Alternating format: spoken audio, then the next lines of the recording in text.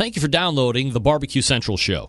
Maybe you're listening to this now because you missed the live version Tuesdays from 9 to 11 p.m. Eastern Standard Time. The BBQ Central Show is brought to you by these sponsors, which I am extremely grateful for. The BBQ Guru, makers of automatic temperature control devices.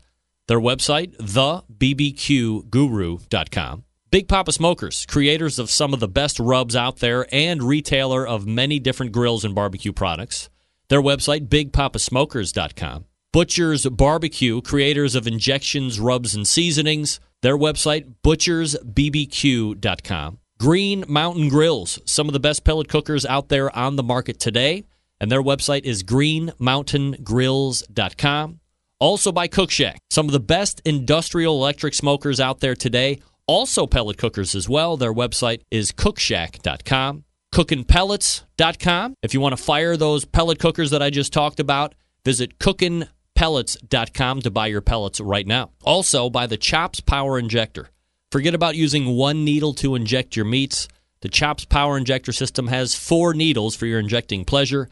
You can visit them at barbecuekansascity.com. That's BARBEQUE, kansascity.com. And by the Sam's Club National Barbecue Tour, you can visit kcbs.us/Sam's Tour for results, to register your team, or to see where the next event will be taking place. And by Pit Barrel Cooker, one of the most unique and efficient cookers out there in the market right now. Visit their website at pitbarrelcooker.com. And by Unknown Barbecue Accessories. You can visit them at unknownbbq.com/shop.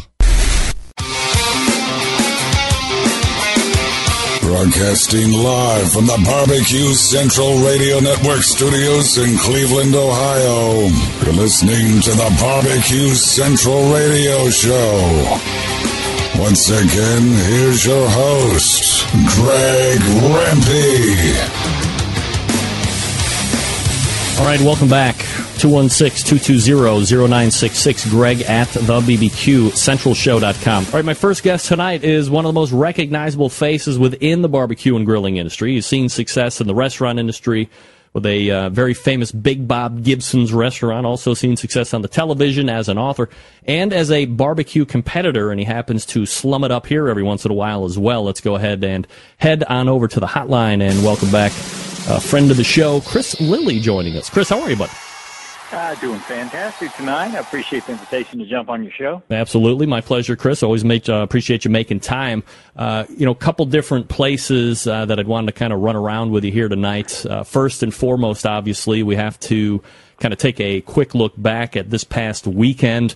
Another Memphis in May comes and goes. Another overall grand championship chalked up for the Big Bob Gibson crew. Breaking new ground to boot, being the first team to win this event 4 times. So, I guess looking at just that accomplishment alone, Chris, have you and the team been able to kind of really understand the feat and kind of soak it in and realize what this might mean in the annals of competition barbecue? I guess, thinking back, a lot of my realization on how difficult it is to just do well in Memphis, came back several years ago. We started the first time we cooked in 1997. We came in 10th place, and then 5th, and then we came in first. And we had a string of first places, 6 in a row at Memphis in May for the pork shoulder, and then it became a little hard almost to reach finals. We had a dry spell there, and what I took for granted before. It really started sinking in how hard it is not only to just to make the finals at Memphis in May. So that's when the realization set in. So these last several years, I haven't taken anything for granted whatsoever. I just appreciate being there and being able to cook there. For me, the biggest thrill at Memphis in May is still making finals. Cutting the 270 teams down to 3 shoulders, 3 hog, 3 ribs. That, when the golf cart pulls up and says, hey, congratulations, you're in finals, that is the biggest thrill. It's not standing on stage wondering if you're going to win grand championship. But I tell you what, it was a thrill. It was a thrill. Our team had a good time, and we we let Beale Street know we had a good time later on that night. Well, I don't doubt it. Chris Lilly joining us here on the show. Chris, in regards to the cook and the events of this past weekend, anything unusual that goes on that you didn't expect that you had to contend with, or was pretty much business as usual? Well, did somebody give you these questions to ask? This one in particular, because gosh, you couldn't have. Yeah, something major happened to us. I ordered my meat beforehand a month ago, probably, and then a week before the contest, I touched base with my meat purveyor to make sure everything was ready to go. I got a call at the first of last week, the week of the big Memphis in May contest, and they told me the meat did not come. Really? Did not come in. So basically, I had to do some last minute switches and phone calls and everything. So anyway, I was overnighted some pork shoulders straight to Memphis. I picked them up at a meat and seafood company in Memphis, and they're frozen hard as a brick bat. No way. So yeah, I cooked Memphis in May with frozen shoulders this year. So take that for what it's worth. I'm usually a huge proponent of, especially in pork, to cook fresh, and choose according to color and marbling, and that's a big one for me. But this year we cook frozen shoulders. Wow! So this is going to be the new fad that is running around the competition. See, frozen shoulders, ladies and gentlemen. Chris Lilly putting it to the test and winning. Let me ask you something. When you make the painstaking plans of trying to get the meat that far in advance, you're using somebody obviously you trust, and then when it's that close to the event, getting told that it's not going to happen. I mean, are you really disappointed and like, oh man, we're really behind the eight ball, or is it okay? It's disappointment. Let's regain composure and let's start looking at another direction so we can keep this ball rolling. Disappointed is definitely the word, but yeah, you're disappointed that the purveyor didn't come through and provide you with exactly what you ordered. But being in the barbecue world, especially competition, cookers know out there that you've got to shift gears. Whether you're cooking and your meat is too far done, or if it's not done enough and you've got to increase the temperature. I mean, barbecuing is all about shifting gears. You've got so much time to cook, but you have to make those last minute and last second adjustments. In contests, whether it be Memphis, the big one at Memphis in May, or any KCBS contest, I continually make adjustments during my cook. I don't go by a set cook time or a set schedule. I have schedules, but something always comes up that you have to make those adjustments. And if you can't make adjustments on a fly, whether it be on getting your meat beforehand or jamming the temperature to get something done, then you're not going to be successful. So what's done is done. You just take it in stride, make your adjustments, and see what comes out of it. Chris Lilly from Big Bob Gibson's joining us here, recapping the win last past week at Memphis in May. Chris, did you know through the first round of judging, as you're getting ready to turn in through that first set, and you've obviously tasted your award-winning pork time and time again, does this past weekend, as you're kind of tasting it and evaluating it, do you think you have something special here, or is it kind of like, we're probably there somewhere? How did you guys feel about it turning it in? We felt great, without a doubt. Last year we made the finals. As a matter of fact, we were. They don't do a reserve grand champion at Memphis in May, but we actually were the reserve grand champion. We missed grand by, I think, like 0.43 of a point, something like that. So we lost to Sweet Swine of Mine, fantastic team. They cook a great shoulder. So they were first in shoulder. We were second, but our score was pretty high in itself. So I felt good going into this one. We're going to fire back the same thing. I made a couple of adjustments on my cook time and refueling time. I wanted to, and how much meat, how much charcoal to wood ratio I used as well. I wanted to protect my color a little bit. And I wanted my meat to come up a little bit quicker than it did last year. I wanted a little bit more rest time on it. So I made some small adjustments in in cooking technique, not in the recipe itself, and it played out for us really well this year. So just a small adjustment there, but every little bit helps. But I felt great. The meat and preliminaries was fantastic. But one thing I do at Memphis in May is I save my absolute best shoulder and stagger it just to make for finals. So if I don't make finals, the best shoulder of the day will never get served. And I choose my pork just like I choose a pork chop at the grocery store or anything else. It's color and marbling. I get a pork that is a nice reddish pink color as opposed to a pinkish red color, and then one that has ample marbling that'll hold that moisture. How many shoulders are you cooking for the turnits? Memphis in May, you want to have one shoulder for each preliminary judge.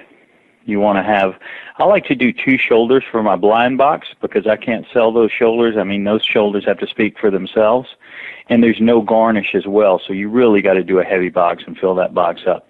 So 2 shoulders for the blind box, 1 for each preliminary judge, and you stagger your best shoulder for the final. And that's what you want to go into Memphis cooking. And you basically, for the people that don't know, and correct me if I'm wrong, but you basically have like 2 rounds of judging. You have the initial round. The people in finals are then told that they make it, and then you kind of restart again, if you will. Yeah, Memphis in May, you've got usually around 270 teams. You can only enter one category in the professional event. It's either whole hog, ribs, or whole shoulder. After you cook in preliminaries, there is 4 blind judges. So you turn in a blind box just like in any other competition. Those 4 judges score you, and then you have 3 on-site judges that come separately, and those judges score you. So you have a total of 7 judges in preliminary, 4 blind, 3 on-site. They score you, and at the end of preliminaries, the top 3 rib teams, the top 3 shoulder teams, the top 3 whole hog teams make finals. And then in finals, it is head-to-head, it is comparison scoring, and it is 4 judges that come to all 9 sites, eat that barbecue on site, and determine who wins the grand champion, who wins shoulder and rib and whole hog in first, second, and third place. And most of the time, even after scoring, the judges don't know who wins, because many times it comes down to a point or just a couple points deciding. So there's no way for them to tabulate it in their heads, because of the weighted scoring system. So you make it into the final round, and pork winner is announced. It's you guys, obviously, and it's now down to the competition of the competition. You have, let me backtrack here for a second. You make it, pork is announced. You guys are winner, and it's kind of that competition within the competition. And in other words, you said you were ecstatic to make finals. So I'm guessing if the grand champion of overall wouldn't have happened, you would have been still ecstatic winning the pork again, or is there a little bit of a drop off if you make it to the finals and then don't take the whole thing? If I make finals, I want to take the whole thing. But you've got to win. You've got to win pork first. So that's the first thought. We had a team that were cooking against us in finals this year. One especially that has won Memphis in May before, the Red Hot Smokers. Wayne and Linda, they are absolutely phenomenal cooks, and their specialty is shoulder. So we were competing head-to-head against in a shoulder category against a Memphis in May grand champion. You look over at the whole hog, Melissa Cookston, with Yazoo Delta Q. She is a 2-time winner at Memphis in May in whole hog, and she has won her, I think, 3 times with her whole hog. 3 first place and maybe 2 grand championships. She also won the Kingsford Invitational first year, competing head-to-head against the winner of the Jack Daniels American Royal, Pitmasters champion, and so on and so on. So this girl can cook. So I knew it was going to be a tough go. And then looking up over at ribs, Tuffy Stone is cooking there. Cool Smoke made final in ribs. So, the finals, I'm going head to head against some of the best cooks in the country. So I knew it was going to be tough, but I knew I had a good product to put out. Let me ask you something about Yazoo's Delta Q. I mean, I've followed them for a number of years now. They've seen a tremendous amount of success within the MBN network and at Memphis in May. Obviously, there are two different things, but and I know you're kind of a student of the game. You just exhibited that here in your last answer. Melissa and Pete have been very focused on the restaurant openings, the new locations. She's writing a book, all good stuff. As Melissa said here on the show, but a few weeks ago she was on talking about the new cookbook, and I asked her about Memphis in May, and she's kind of nervous. Said they hadn't really been out competing kind of on that routine as they normally would, and she didn't really feel overly confident that they would have a great showing. And seeing them take whole hog again and be up for overall grand championship again, what do you think that speaks to them as pitmasters and how well their team process holds, even though they're not out there doing it frequently? Greg, I think she was sandbagging. That girl's not going to forget how to cook, especially in the restaurant when she's cooking every day, and cooking.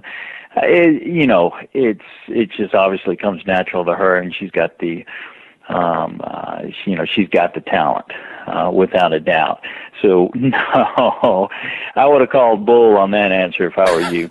She was ready. She was ready to go, and she is competitive. And I tell you, she has been busy though. She's got a great cookbook out, Smoking in the Boys' Room, and she's opening restaurants. So yes, I'm sure she was extremely busy coming into to Memphis in May. But she's good enough to overcome that. Chris, when you look back at the very first win at Memphis in May and then the one this past weekend, mix in the other two in between, how has your pork shoulder cooking methods changed over the years, or perhaps have they remained exactly the same for the most part? Wow, that's a great question. I guess you look back at Memphis in May, and I'm very proud of our our record at Memphis in May. We've been cooking it since 1997. We've never finished out of the top 10 in all those years. And then we had that run of six first place shoulders in a row that, gosh, I couldn't even fathom doing that again. I don't know how that worked out. But yes, I would say started cooking in 97. We won in 99 for our pork shoulder. From 99 the next year, 6 or 7 years, we didn't change a thing. And it's injection, a dry rub, put the pork on the pit, use a combination of Kingsford charcoal and pig nut hickory. Forget about it. Let it cook, take it off, serve the judges. That was what we did. After we made that run of wins, I told you we sort of fell down a little bit. We're finishing like 4th place, 5th place, 6th place right in there. So I get to talking around, and I say, I just can't get over the hump. So I start talking to people that cook the circuit, that cook the MBN circuit, what's going on. And I still remember a guy asked me, he said, what sauce are you using to glaze your pork? And I said, I don't glaze my pork. I just pull it straight off the pit, put it in the box, and serve my sauce on the side. He said, you're the only one out there not glazing. So that sort of woke me up. I got to keep, if I'm not going to cook as much as these other teams, I got to keep my thumb on the pulse and start asking more questions and talk to more people that do. And the first year we went back to glazing was 2011, and that's when we won the grand championship again. So it takes. I can credit a lot of my success at Memphis in May. What I do in the restaurant and what Big Bob Gibson has done over those years to sort of build the platform for me to work off of. But gosh, I got to give credit to a lot of the people out there that cook Memphis MBN and KCBS events, every weekend, and then I call them up one week and say, hey, what are the judges like, and what are the flavor profiles and stuff. I got a lot of great friends in barbecue, and I will not hesitate to ask them their opinions and questions. And a lot of my success comes from my good friends in barbecue that are just great enough to give me a helping hand. Because let me ask you this. Big Bob Gibson's obviously has dominated pork at Memphis in May over the years. You've talked briefly about the run of 6 in a row. You've won the whole thing now 4 times, 2000, 2003, 2011. Now you're here again, 3 years removed from the most recent win in 2011. One has to start thinking that perhaps at this point, Big Bob's is not only the best Memphis in May pork cook of all time, but perhaps the best pork cook in general of all time. Yes or no? I thought you were going to say it's about time you started cooking another category at Memphis in May. Why would you? You know, we've talked about that, and I've tried, but I'll blame it on my father-in-law, Don McLemore. He was Big Bob Gibson's grandson. I'm going to blame it on him and say he won't let me. I would stick with what's winning myself, but yeah, I tell you, you know, I don't know. There's so many great pork cooks out there, and it's definitely our specialty, and has given us, you know, probably the most success that we've had. Well, without a doubt, at Memphis in May. You know, it's a pork that we've actually won Jack Daniels with, and we won at the American Royal with our pork.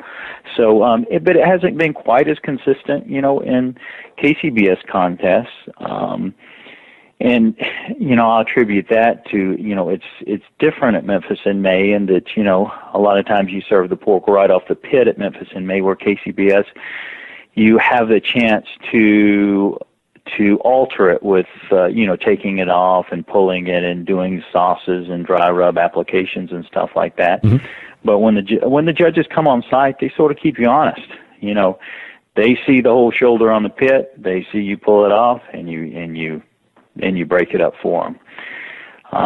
But we've done, you know, all in all, we've done pretty well across the board, and I can't complain about that. But I love to cook pork.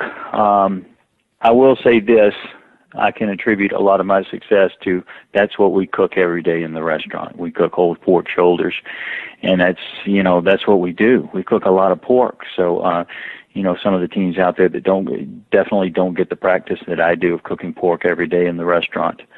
So, you know, a lot of that things goes back to Big Bob Gibson.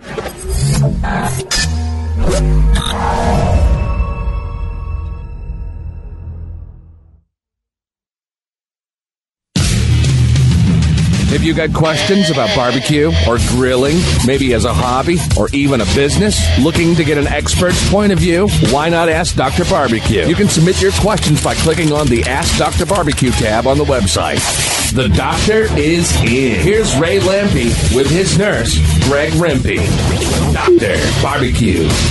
All right, just like that, it is the Dr. Barbecue segment. And so joining me right now from headquarters is Ray Lampy. Hey, Ray. Hey, Greg. How are you? Happy New Year. Happy New Year to you. You're very fired up tonight. I know, man. I am ready to go.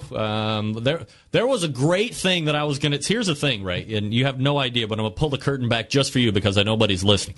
So I put in hours and hours during the week whenever I can kind of like buy the time to prep for the show and do the research and kind of do some pre-interviews and stuff. And I remember at one point I was like, hey, if you get the show on iTunes, review it, because that gives you a little bit more show promotion. Maybe you end up on the front page of whatever section you're on.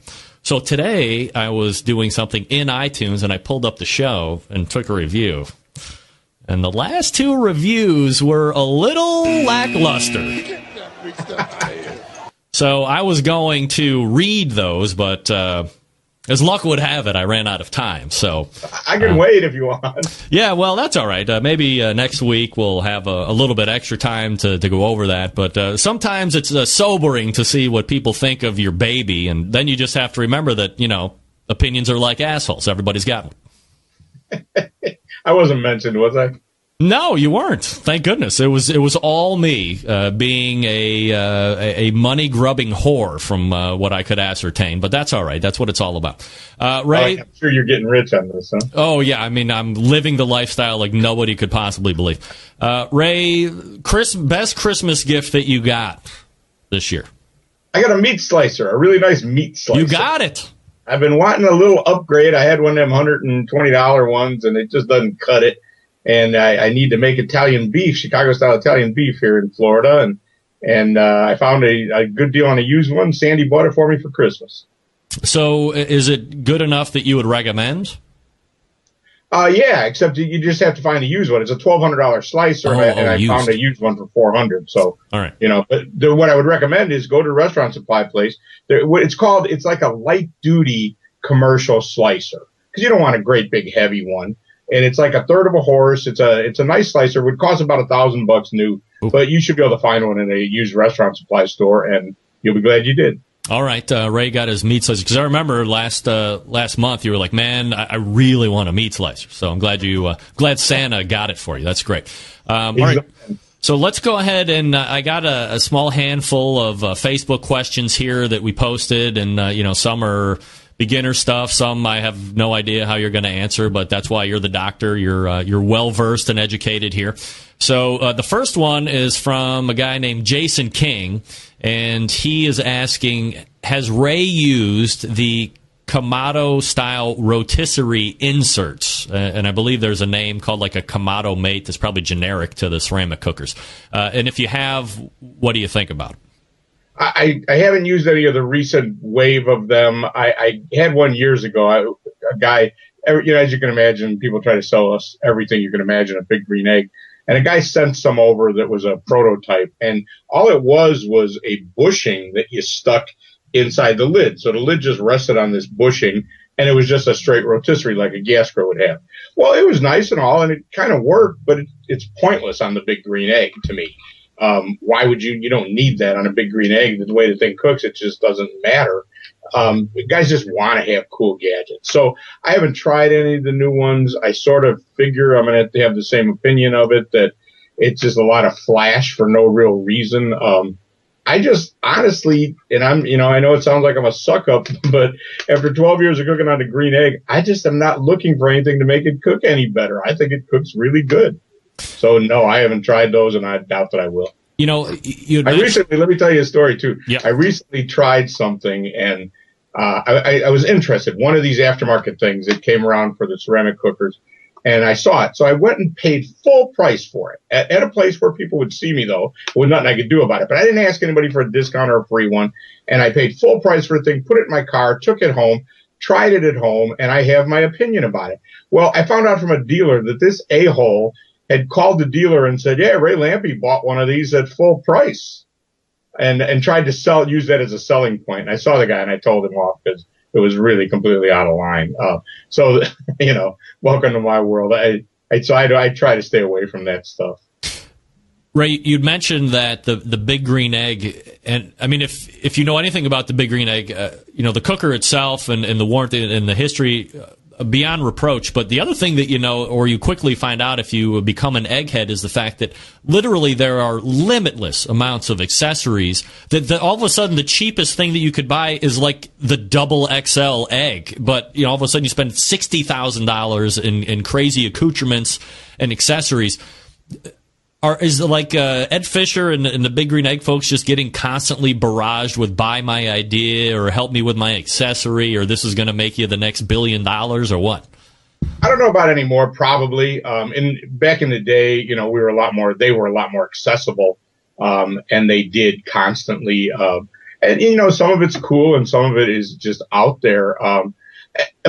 Never fails when I'm in a group of guys with big green eggs. You say, how many engineers or IT guys are in the room? And half the room is engineers. It's just for whatever reason, it just clicks for those guys. So they buy it. They can afford the $1,000 to get one. They bring it home. They're the kind of guy that gets it and will buy it. But then they get it home and they want to fix it for us anyway. So it's just funny. But they still like it. And they just love gadgets, and they love inventing them, and they love buying them, and they love using them. And, to me, it's not my decision, but some of it would make sense for us. Some of it is just crazy. Although there's been some crazy stuff that sold a lot more than I ever thought would. I told Shotgun Fred, that the Guru was a really bad idea, that nobody needed that thing. Yeah. So apparently I was wrong about that one. Yeah, who's laughing now? All right, next question is from Scotty Johnson and says, can you ask Ray what his most memorable experience was being on the board of directors of KCBS? Now, let me point out something. For the people that don't know Scotty Johnson, his foundation is spectacular, CancerSucksChicago.com, and if you haven't heard about it and you're in the barbecue community, you're living under a rock. So support that. But secondarily, Scotty has really, to me, seemed to have had an axe to grind publicly over the last 6 and 8 and 10 months about the board and the KCBS. He's also threatened about coming out of retirement and doing maybe 1.5 to 2 competitions this year. What's his deal with the board? I hadn't noticed the chip on his shoulder. He seems fine to me. Really? I don't know what you're talking about. All right, so answer his question. What was your favorite experience or most memorable experience, which I guess could be negative as well? Yeah, I saw this question earlier, and I actually, a few came to mind that I can't repeat.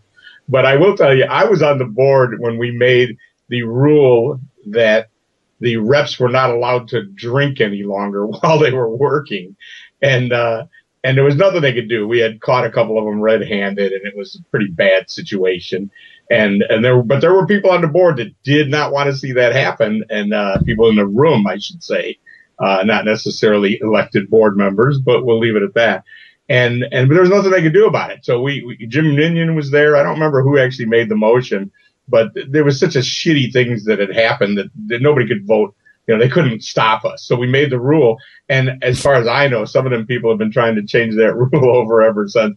But in what possible way does it make sense for the people that are officiating the contest to be able to drink? So that's a moment that was pretty bizarre, and you'd be amazed how uncomfortable the whole situation was. But I'm pretty proud that we did it. I mean, it sounds tongue-in-cheek for me to say, but that has to be kind of a galvanizing or defining moment, because, I mean, think about it now. If you had judges for the amount of expense that these guys are going through, and the expense of cookers and the expense of the meats and the expense of getting out there, to have guys that might be half in the bag or worse in a judging tent and their palates are completely dusted off because they've been sucking back on grandpa's old cough medicine for the last, I'm talking about the reps, not the judges. The judges, I think, were never allowed to drink. Oh, I'm talking about the reps. Basically, reps getting drunk on Friday night. Oh, and I mean, some of them would have a beer, and some were like, one guy, he got drunk drinking moonshine, passed out in a team's camp, and threw up while he was repping the contest on a Friday night. Oh my. Yeah, so that's probably not the image that KCBS wants to be putting out there. No, they really don't want me telling these stories either, but I don't give a shit. Yeah, that's right. You're not on the board anymore. All right, so that's your most memorable experience, you say? That's the one I'll talk about. There was all kinds. Fair enough. Next one is from Shane. Let me go back for a second. Yeah. One of the things you said, it was a defining moment. It was. Yeah. What was happening was the thing was growing up. And some people just didn't want to accept it or didn't want to face it or didn't believe it. But the thing was growing up. It was becoming important, I mean, when the contests were just in the parking lot at the Golden Ox, it wasn't a big deal. When all of a sudden there was $50,000, $100,000 on the line, this was important. And I think it was a defining moment because it really was growing up. Absolutely. Ray Lampe joining us here on the show, by the way, drbbq.com, his website. If you have a question for Ray and I to chat around on the next offering of Ask Dr. Barbecue, send it or hit up askdrbbq.com, and you can go ahead and submit from there. Next question, Ray, is from Shane McClure, who says, Ray, I'm a backyard guy. I've been considering injecting brisket before smoking it. Is there a go-to injection that Dr. Barbecue uses for brisket? And here's something that I want to say first before you answer, Ray, because back when I started, injecting really was kind of, it was mostly fab, and there were still, I don't know if the majority of guys weren't doing it. Well, the majority of guys still probably weren't doing it for both pork butt and beef when I was just kind of getting into the show and stuff. Because I remember Fast Eddie saying that he had just kind of, started doing pork at that point and whatever, but there was obviously a definitive tipping point when everybody just started doing it all together. But as a backyard guy, because that's what I am, I thought it was completely worthless. Why would I inject? This is what the competition guys, I'm not competing. But then, I gave it a shot. And I got to tell you, it made a unbelievable difference in the finished product. And I'm not doing all the crazy techniques and all this other stuff, but a rub and an injection, and it made a world of difference. So I don't think any backyarder should be averse to trying not only injection, but whatever the guys on the competition circuit are doing. I agree with you. But some of that stuff that the competition guys do, I don't agree with. But the injection, yeah, absolutely. I go back to the early days of this. We were trying to figure out how to make our briskets better.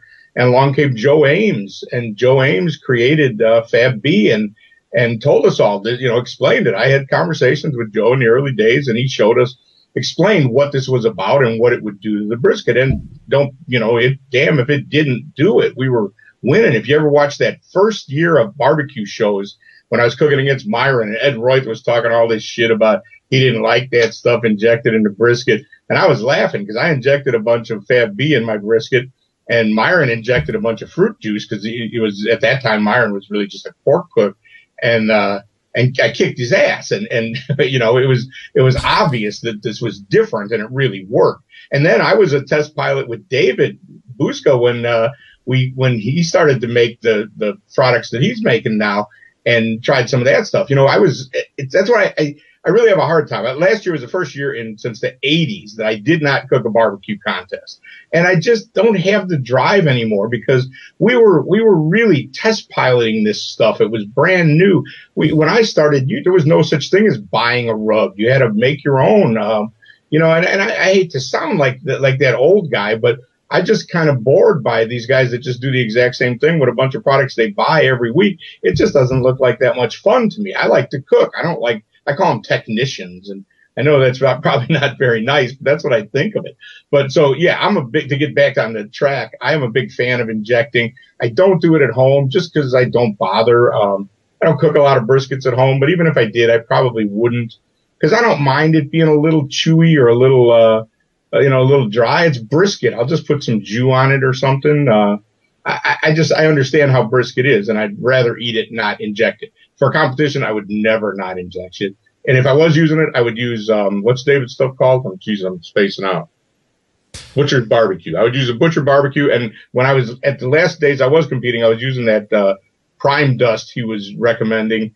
If I was you and I was wanting to cook injected briskets, I would call David and ask him what he's doing these days.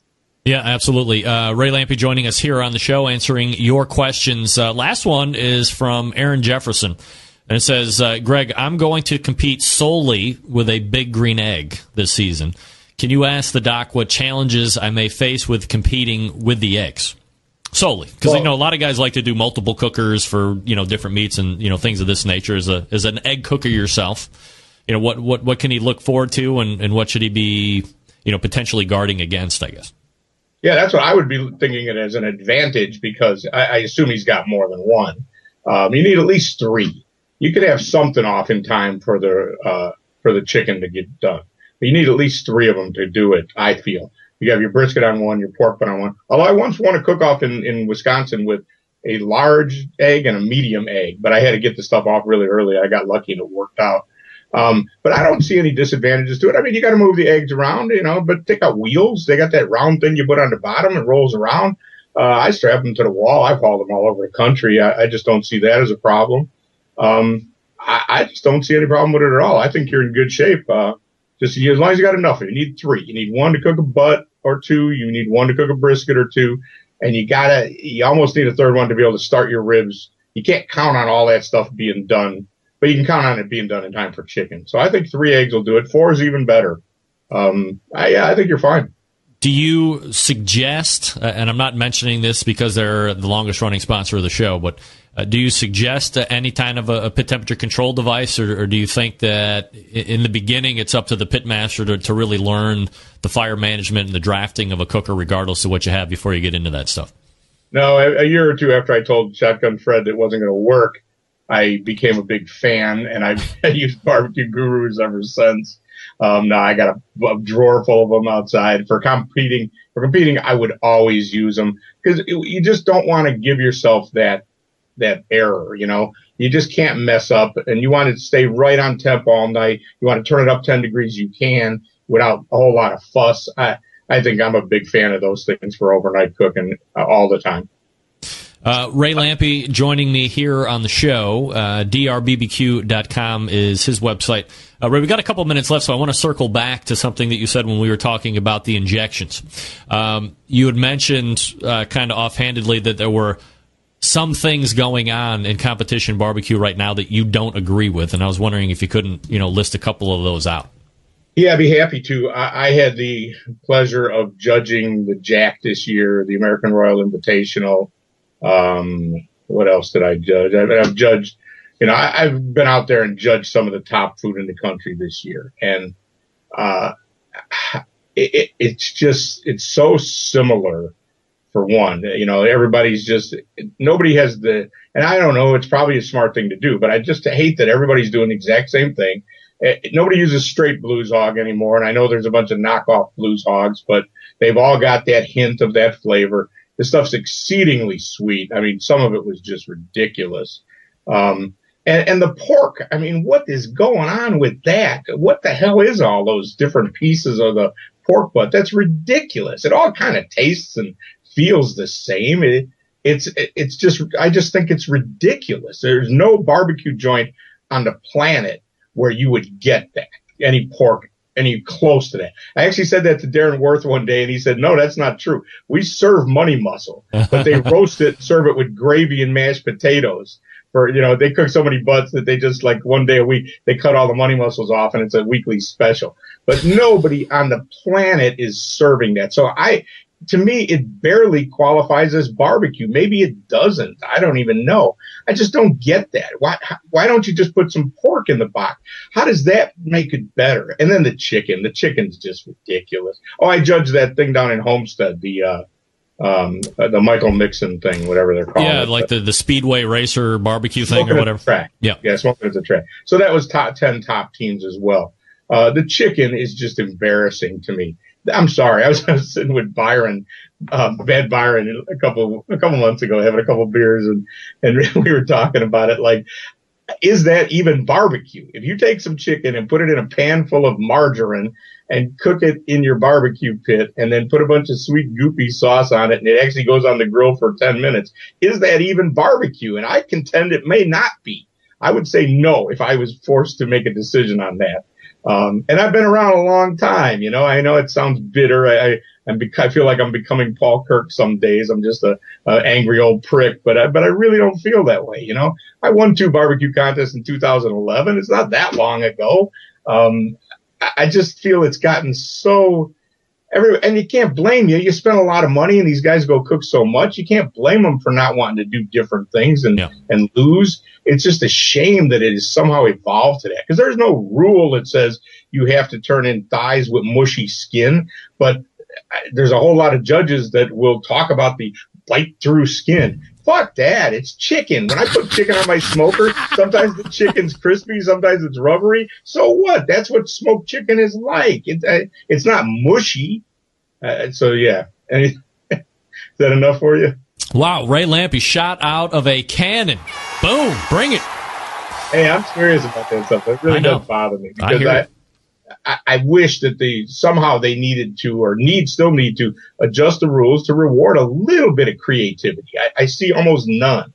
And I think it's wrong. Yeah, I totally agree. And I've railed on the same ideas and what's happening out there for what seems to be years now. We're talking with Ray Lampe, Dr. Barbecue.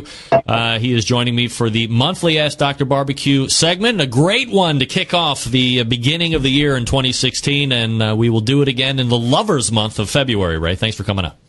Always a pleasure, Greg. Talk to you soon. All right, there he is, Ray Lampe, Dr. Barbecue. Wow. Look out, ladies and gentlemen. Ray Lampe has something to talk about tonight, and it is the craziness of what is deemed competition barbecue. Whew.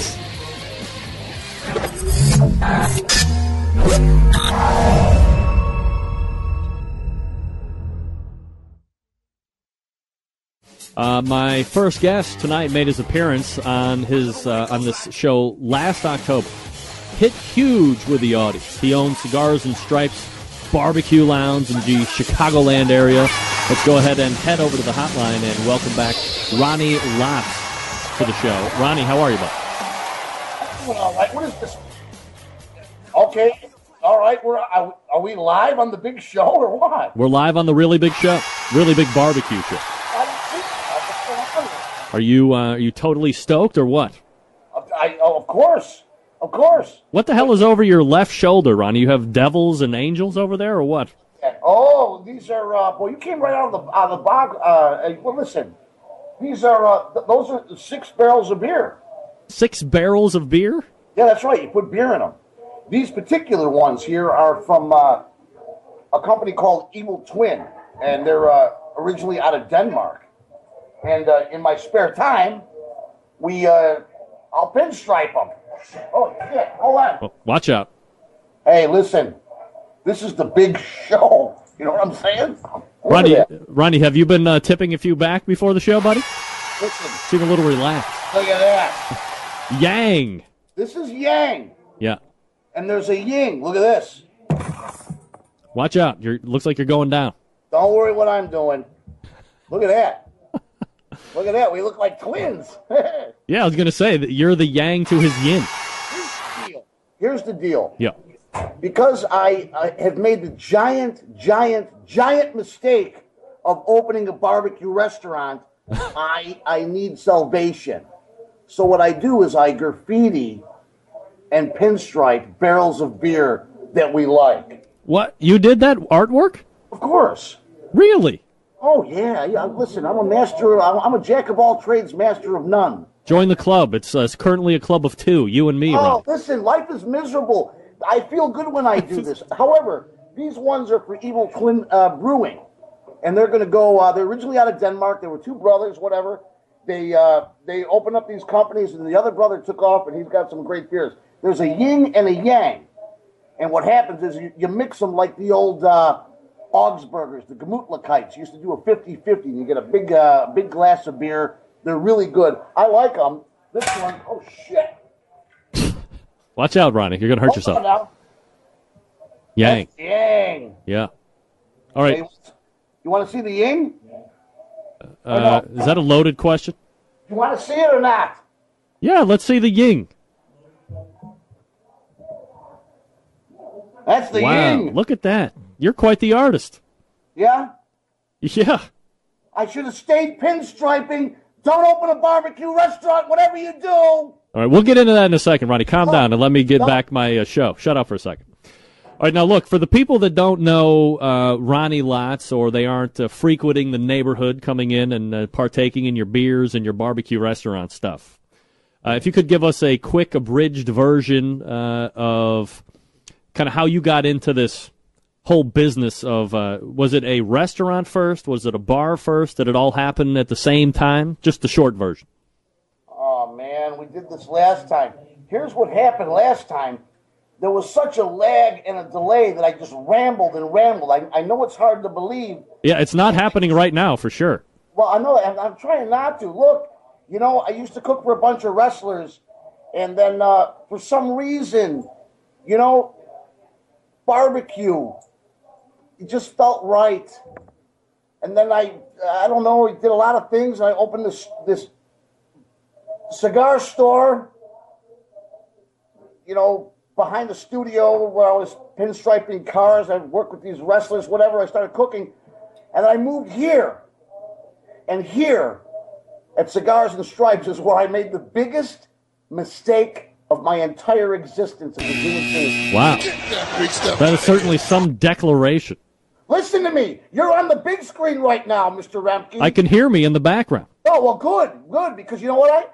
I actually have guys in here with handmade spice. They're passing it around like I don't know what they're doing, but they're like trading spices. I'm going to tell you something. The big show, for whatever it's worth, Yep.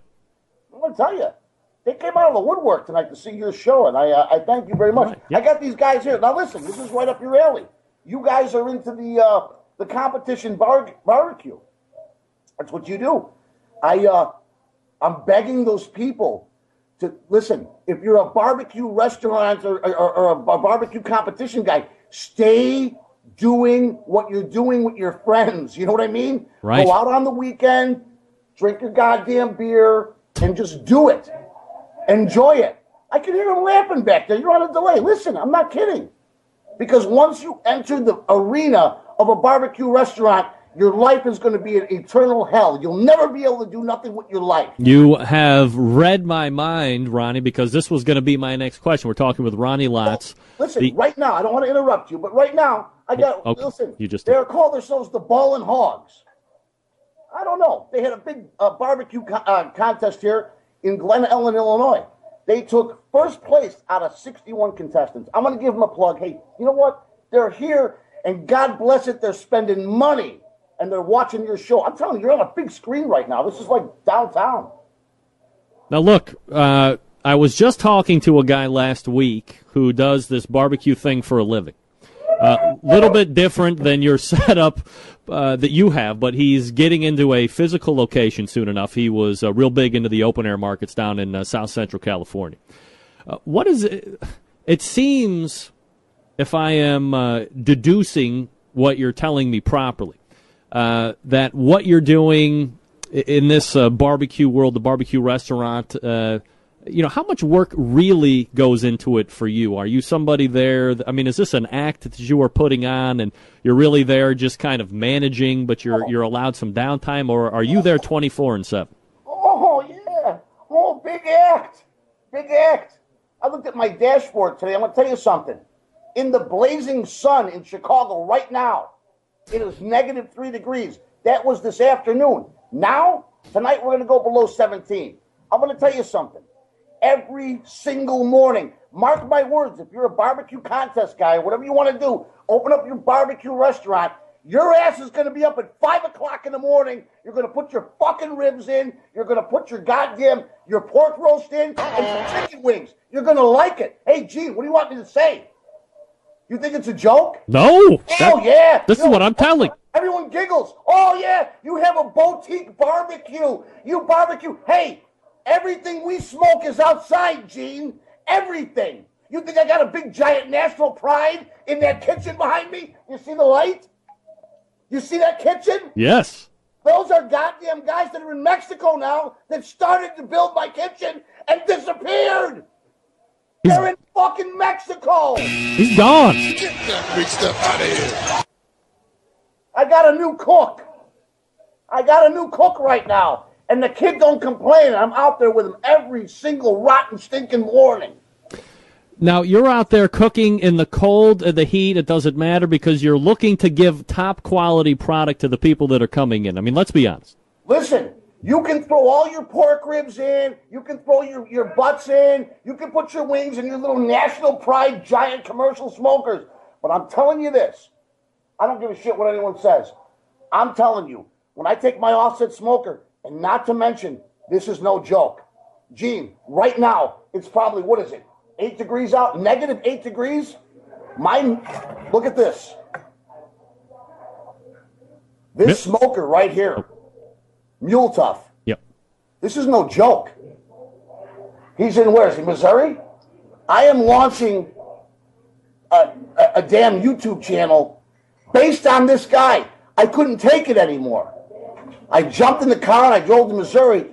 I'm going to tell you something. This Mule Tough smoker right now is holding temp. You can read all the articles you want about, the guys you get the fireproof blankets and wrap it around your smoker. This thing right now is smoking at 260.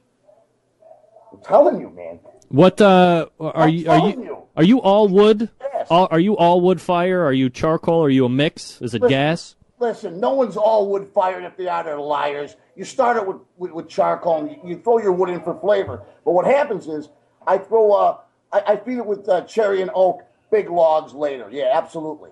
Yeah, we're wood fired. And right now, this Mule Tough, I don't care if it's -18 degrees. I don't care if it's.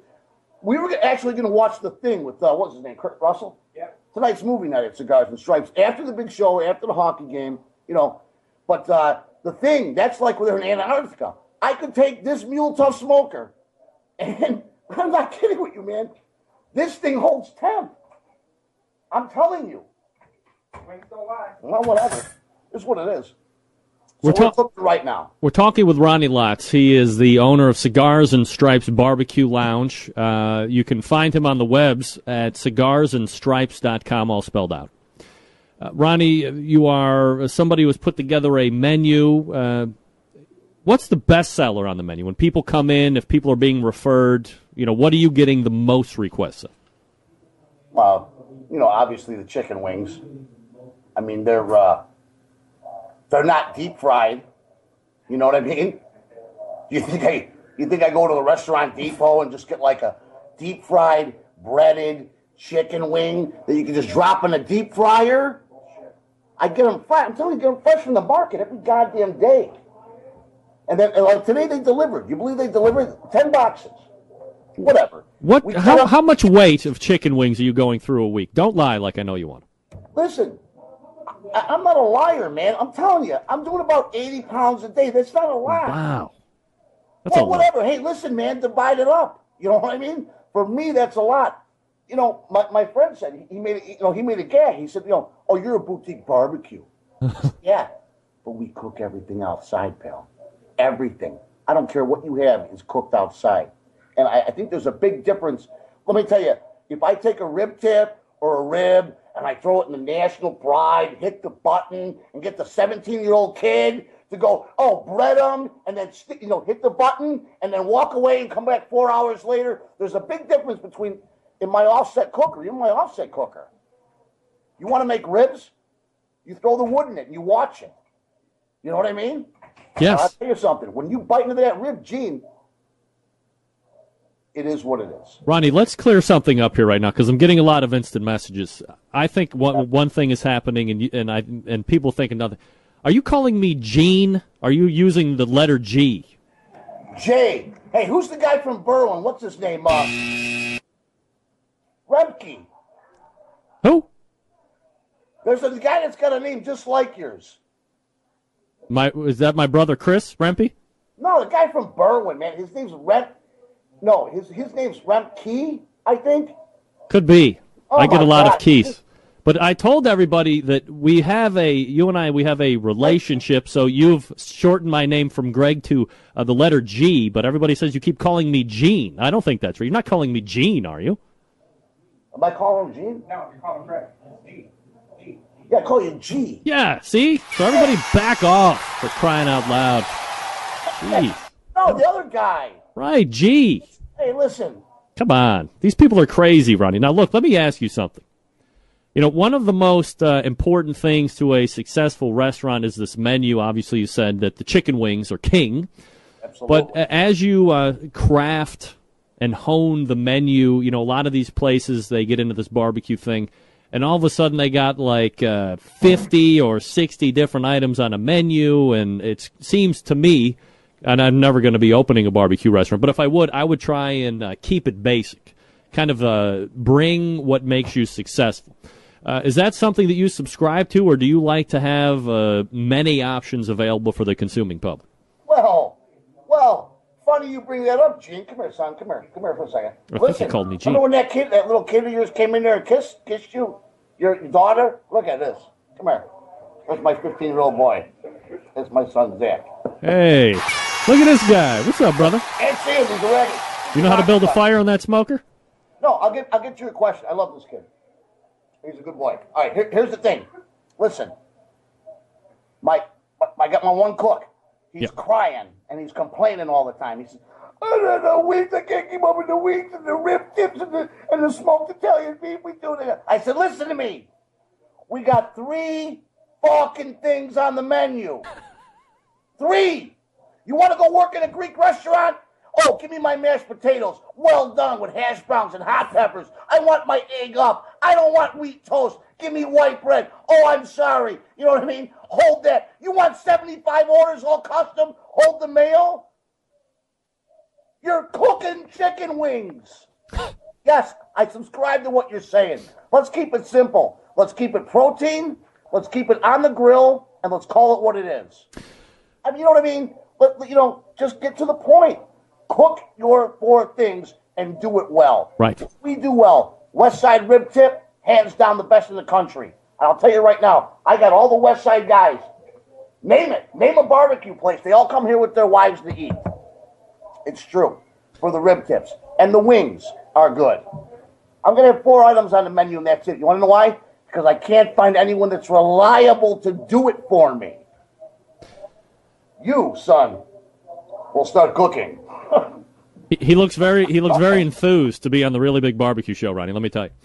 Now, look, let me ask you one last question. One last question before I let you go, Ronnie. Oh, why do I got to go? What? Why do I got to go? You have a business to run. I can only take up so much of your valuable time. Now, listen. Monkey business. You seem to have a what some would call an ebullient personality. There's a word called charisma, which seems to be overflowing your cup. Have you ever thought about trying out for these fandangled barbecue shows like Barbecue Pitmasters? It seems like it would be right up your alley. They would be drawn to your magnetism of personality, and it would be like great TV. Plus, all things aside, you know how to cook too. Answer the question. Believe it. I don't believe I would do that. Why not? I don't believe I have it in me. I don't believe I'm camera shy. I don't think I could ever do that. Gene, I don't know what to tell you, man. Listen, I'm going to tell you this, Gene. I can't see you now, but this. I know his name's Greg. I'm just fucking with him. All right, listen. Your beard. The beard you're wearing. This one? Listen. Hands down, man. You look good. I'm going to tell you something. I got a beard that scares most terrorists. You can't see it now. I got an advertisement of some split broadcaster enable you. I can't even see you. However, I did see you on your last episode. Yeah. And if you're sporting that beard. Yes. For whatever it's worth. It's very becoming of you. Oh, your wife probably swoons with ecstasy. You know what I'm saying? Oh, yeah, she's swooning all right. She's swooning to me to find a raise. Oh, my barbecue guy. Listen, you know what they like? Women like that shit, man. They like the gray. If I put gray in my beard and I go to the goddamn Jewels out here or Dominic's, they closed up. These 20-year-old women around me, they got this daddy thing going. I'm just saying that the gray in the beard, I'm just saying, you look good. You're saying I could pull some 20-year-old strange is what you're saying. I'm saying that you look like a guy. Right. Take a piece of steak and, you know what I mean, throw it on a grill and then be like, baby, I'm going to go take the car and wash it. You know what I mean? And you got your beard going. I just think you look good with that beard. Keep going. Ronnie Lotz is joining us here on the show, owner of Cigars and Stripes, Barbecue Lounge. If you're in the Chicagoland area, first visit the website, Chicago... Jeez. Cigars. Major announcement. Hold on. Wait a second. A Barbecue Central Show exclusive news update. All right, let's have it. All right, listen. Remember when your father, maybe like an uncle, passed away and he left you an old Cadillac? Or no? Just me? That wasn't me. All right, here's the thing. I bought an offset smoker. Yeah. Years ago. And it never, Gene, I'm telling you, it never ran right. And just fucking with it. All right. Never ran right. Here's the thing. I rebuilt this thing, and I've got great footage of the rebuilding of this machine. Yeah. And I also have of the bench ring because I can't get to my welding supplies because they're buried underneath a circuit tent that I had to hire other people to build it and help me. The design, it was called a beam smoker. They were out of Alabama. Yeah. Anyway, a lot of people online say things about beam smokers are no good. I'm gonna tell you something. I wailed on that beam smoker like it was like a redheaded stepchild. I beat it to death. Follow me. I made a couple of bucks with that thing. I rebuilt it. I couldn't do it, so I hired guys. Here's what happens. They tore it apart. They molested my smoker. They ruined everything I worked for. It was making me out of my mind. They destroyed it. I had to repo it, and that made me go buy my Mule Tough or whatever it is. You can watch it online. Gene, promise me that you're going to post a link. Yes. I'm putting a teaser on tonight. Yeah. It's weird. I was up drunk last night. I can't believe that for a second. No, believe it. It's true. At like 4 a.m, You know, and I started going through the old footage of this BlackBerry playbook. I'm going to tell you something. My God, I got the whole thing documented. It's a whole year. It's actually, I watched it. It's kind of amusing. I mean, I dealt with guys that didn't speak English. They chopped my smoker in pieces. I'm going to post a link so everybody can check it out. No, I'm putting a teaser up tonight. I got this weird. I got a guy working on it tonight. I mean, whatever. I just want people to know, Gene, I need you to know this. People do radio shows and they do this podcast stuff. You are truly, I don't know, man. You're a good host. Oh, well, Ronnie, I'm going to take the compliment. You look like you need the refill. And if anybody's in the Chicago area, cigarsandstripes.com, the website, and tell somebody that I've sent you, for crying out loud. I mean, it's good for a free beer. He sent me a thing on the Facebook. Yeah. He heard you out of state, is coming to Chicago, is coming here. Big show works. I love it. All right, Ronnie, as always, my friend, I appreciate you coming on tonight, and we'll talk soon. It's Ronnie Lotz, everybody. Look at this guy. He's crazy. Ronnie Lotz. Corey, can you believe Ronnie Lotz or what? Charismatic. There you go. Charismatic. That guy is shot out of a cannon. I think that's the very definition of being shot out of a cannon, if I'm not mistaken. When we go to Chicago, are we going to Cigars and Stripes? Let's do it. Yeah, all right. We're going to do it.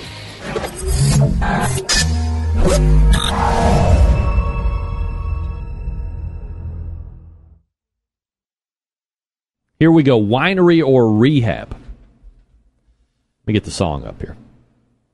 That way we're ready to go. Here we go. Oh, yeah. Oh, yeah. We're going to play a winery or rehab. You want me to give you a Kalamazoo grill, but that's not going to happen tonight, no. I'm not gonna give you a Kalamazoo grill tonight. You're gonna have to take 40 pounds of pellets instead of a $50,000 Kalamazoo grill. Yeah, baby. But it's better than a sharp stick in the eye. Oh, yeah. All right. We're gonna play Winery or Rehab, ladies and gentlemen. Let me get my list up to date here. We got the first caller on the line. 40 pounds of pellets, courtesy of cookinpellets.com. All right, let's do this thing. Let's go to area code 864, name and where you're calling from. Kevin from Greer, South Carolina. You said Kevin with a K? Yes. Kevin, how are you, man? All right. Ready to play, Kevin? Yes. All right, here's what's going to happen. I'm going to give you a name. You're going to tell me if it's a winery or a rehab. You get 2 out of 3 right. You win 40 pounds of pellets from cookinpellets.com. You have a pellet-driven cooker, Kevin? Yes. All right. You have to give me the answer within 5 seconds after I give you the name. Otherwise, I'm going to hang up on you and make fun of you unmercifully. Can you do it? Okay. Are you excited? Yes. I know I am. All right, here we go, Kevin. First name, Hope and Grace, winery or rehab? That is a rehab. Oh, no! Sorry, Kevin. Again. Took you. By the way, I hate to do this, but I got to give props. That was John Dawson's. Yeah. Hope and Grace is a winery. Yes, that's right. Hope and Grace. By the way, this portion of the show brought to you by cookinpellets.com, obviously. Quality wood pellets, 100% wood for your pellet-driven cookers. And you can buy them at cookinpellets.com. Cookin, like C-O-O-K-I-N, cookinpellets.com. 216-220-0966. Greg at the BBQ, centralshow.com. You can win 40 pounds of pellets. You go ahead and call in. We'll get you all set up. It's a very simple game. Everybody loves playing it. Don't lie like I know you want to. 216-220-0966 if you have a pellet-driven cooker. Or maybe you don't have a pellet-driven cooker. Maybe you just have a gas grill or a Weber Smoky Mountain. You can put those pellets in like a tinfoil pouch and throw them right onto the charcoal. You're all set to go. It's just that easy. All right, area code 317, name and where you're calling from. Brian Mayo from Canby, Indiana. Hey, Brian, how are you tonight, buddy? Good. All right, Brian, you ready to play winery or rehab? Sure. Yeah. Right. Here's what's going to happen. I'm going to give you a name. You tell me if it's a winery or rehab. Every time I give you a name, you got to give me the answer within 5 seconds. You do it right 2 out of 3 times, you get a 40-pound pellet awesomeness from cookandpellet.com. Are you ready? I am ready. Brian, are you excited? I am stoked. I know I am. All right, here we go. First name. Raise the Bottom. Winery or rehab? Raise the Bottom. Raise the Bottom. Winery. No. Oh, no! We suck again! Raise the Bottom is a rehab. This is going to be a tough one, I think. It might be so tough I'm going to have to reset Milt Buckner. Brian, was that you? No, he said he was from Indiana. You're from Canada. All right, no winner yet. We're looking for a winner. 216-220-0966. If you want to email about the goings-on tonight, Greg at thebbqcentralshow.com. All right, Barbecue Central Show, name and where you're calling from. Laura from Greer, South Carolina. Laura, how are you tonight?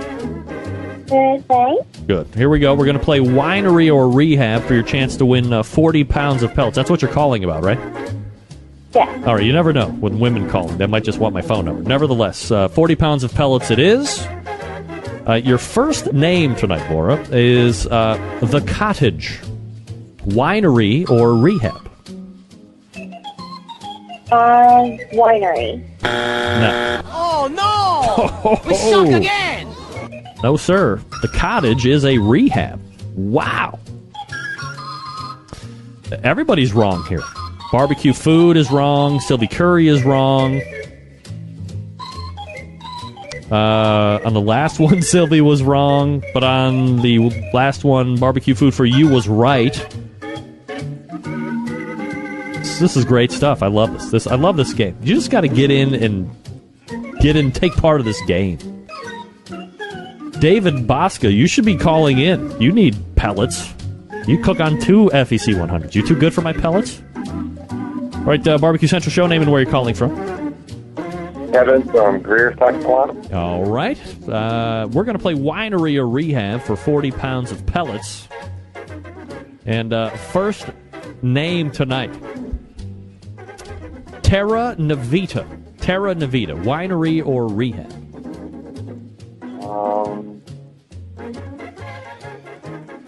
Winery. That's right. It is a winery. Terra Navita Winery. All right. Next one could get you 40 pounds of pellets. Are you excited? Yes. I know I am. Parma Ridge. Winery or rehab? Parma Ridge. Okay. Parma Ridge? Parma Ridge, yes. Winery. They're damn right it is. Parma Ridge is a winery. You said your name was what? Kevin Bird. Kevin Bird, all right. Longtime Centralite, Kevin. Great to have you on tonight. Thank you. You win tonight, Kevin. So all you have to do is send me your shipping info. Send me an email, Greg at thebbqcentralshow.com, and I will get you 40 pounds of pellets from cookandpellets.com, all right? All right. Thanks. All right. There he is, Kevin Bird. Look at you winning, you bastard.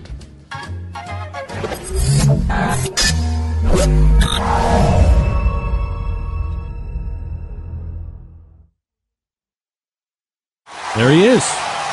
Joey Chestnut, the hot dog eating champion. Joe, you're almost a week removed from the event. Tomorrow would be the week's anniversary. Kind of help me break down the competition, like how it went, all that stuff. July 4th is for you. July 4th was awesome. It was hot out there. It was hot in New York. It was humid. But I got into a decent rhythm in the beginning. I was about a sweaty mess, but I was able to keep eating. And I didn't break my record, but I tried it, and I thought I did pretty good. Second place was 16 hot dogs behind. Yeah, I mean, and absolutely. I was hoping they would eat more. The more they eat, the more pressure I feel to eat more, and to do better. But I definitely ate well that day, though. So we'll get into some of like the pre and post competition routines here in a bit, but how did you feel when you woke up that day? Did you feel like it was going to be a potential record-breaking day, or when you wake up for any competitive eating event, do you wake up some days and be like, today I'm going to get my eat on, or today might not be an everyday? I definitely woke up feeling light and loose. I only slept about 4.5 or 5 hours at night, and I was up moving and just ready and loose. I hydrated very well the day before, and then I stopped drinking water the day of the contest, and I felt really good. So you mentioned it was another hot, humid, sunny day. When you're outside, because obviously some of these competitions aren't housed outside, is there a perfect outside weather day for you to compete in? Yeah, there's always perfect weather, but it was. I'd be happy if it was like 75 with California style humidity, without humidity. But I can't be too picky. One thing about it is it's fair for everybody. Everybody's eating in the same weather. Everybody's eating the same hot dog. Correct. Now, does eating in a day like July 4th weather-wise affect you at all during your event? Can it hinder the amount you can consume? It a little bit. It makes me slow down a little bit towards the end.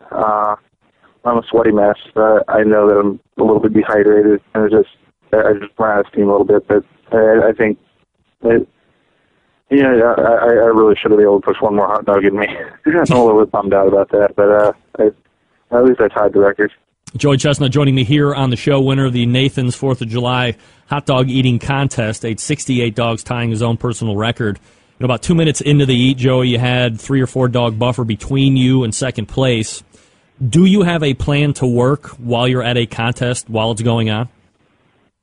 Oh, yeah. Well, during the contest, there's 2 feelings I'm trying to ignore completely. I'm just trying to ignore the feeling of full, any feeling of pain. Other than that, my mind is all over the place. I'm just trying to control my breathing and keep my hands moving, and just keep whatever's going in my mouth going down. During that time, also, my little brother is right in front of me, yelling at me, telling me where everybody else is at. And so I'm aware of where everybody else is at. The judge was in front of me. I can see on my left and right where the other eaters are, and I definitely knew that 5 minutes in, I was 5 or 6 hot dogs ahead, and they were slowing down, and then the last half of the contest is where I really created a gap. Now, you mentioned the fighting that feeling of feeling full. I mean, 68 hot dogs, when does that happen? At like hot dog 8 or 10? I could eat 30 hot dogs and be pretty happy. So the first 4 minutes of the contest, I'm a happy dude. I'm in a vicious rhythm, and it's fun. The first 4 or 5 minutes are fun. The second half of the contest, that's where it's real work. That's where my body's telling me things, and I'm ignoring it, and I know exactly what I'm capable of, and I have to do it. Joey Chestnut joining me here on the show. All right, so we look at that back half of the competition. 6 minutes in, you're up by 10 dogs. You are, and I guess you said you were actively kind of watching other judges and some of the others, so you know where they are. When you see that you're up by 10, are you necessarily concerned? Do you think that they're going to make a run at you and somehow catch up, or are you kind of pacing your own self at that point? I'm pacing myself. Going into the contest, I knew that if I got into a decent rhythm, it was going to be a contest against myself. I'd be a contest trying to break the record, and I'd just be using whatever they did as motivation. And they're awesome eaters. This is the 4th of July. That's a contest I really trained for.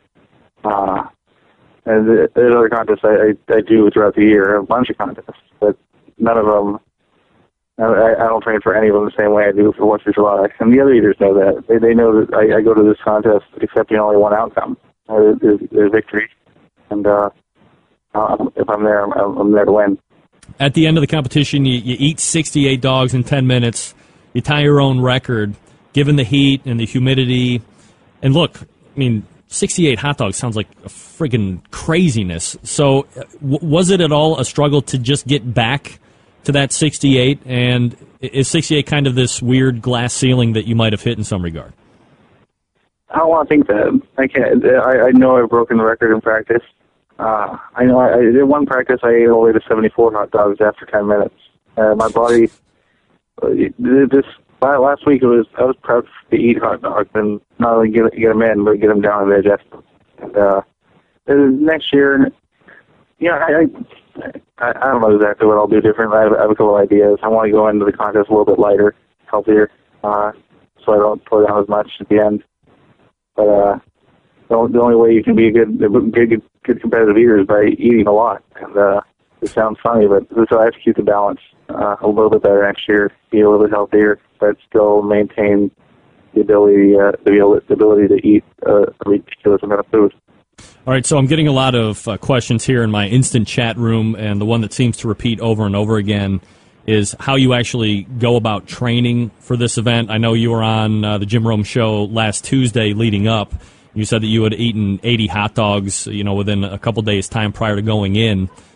What's the process like for you? How are you training to eat 68, 70, 80 dogs? I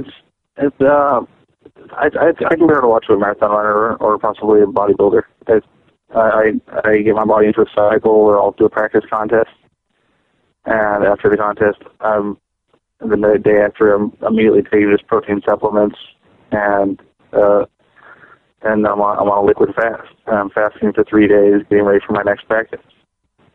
And every time I do a practice, I try to eat a little bit more. And every time I get the food down and digest it, I know I can go up a little bit more the next time. I'm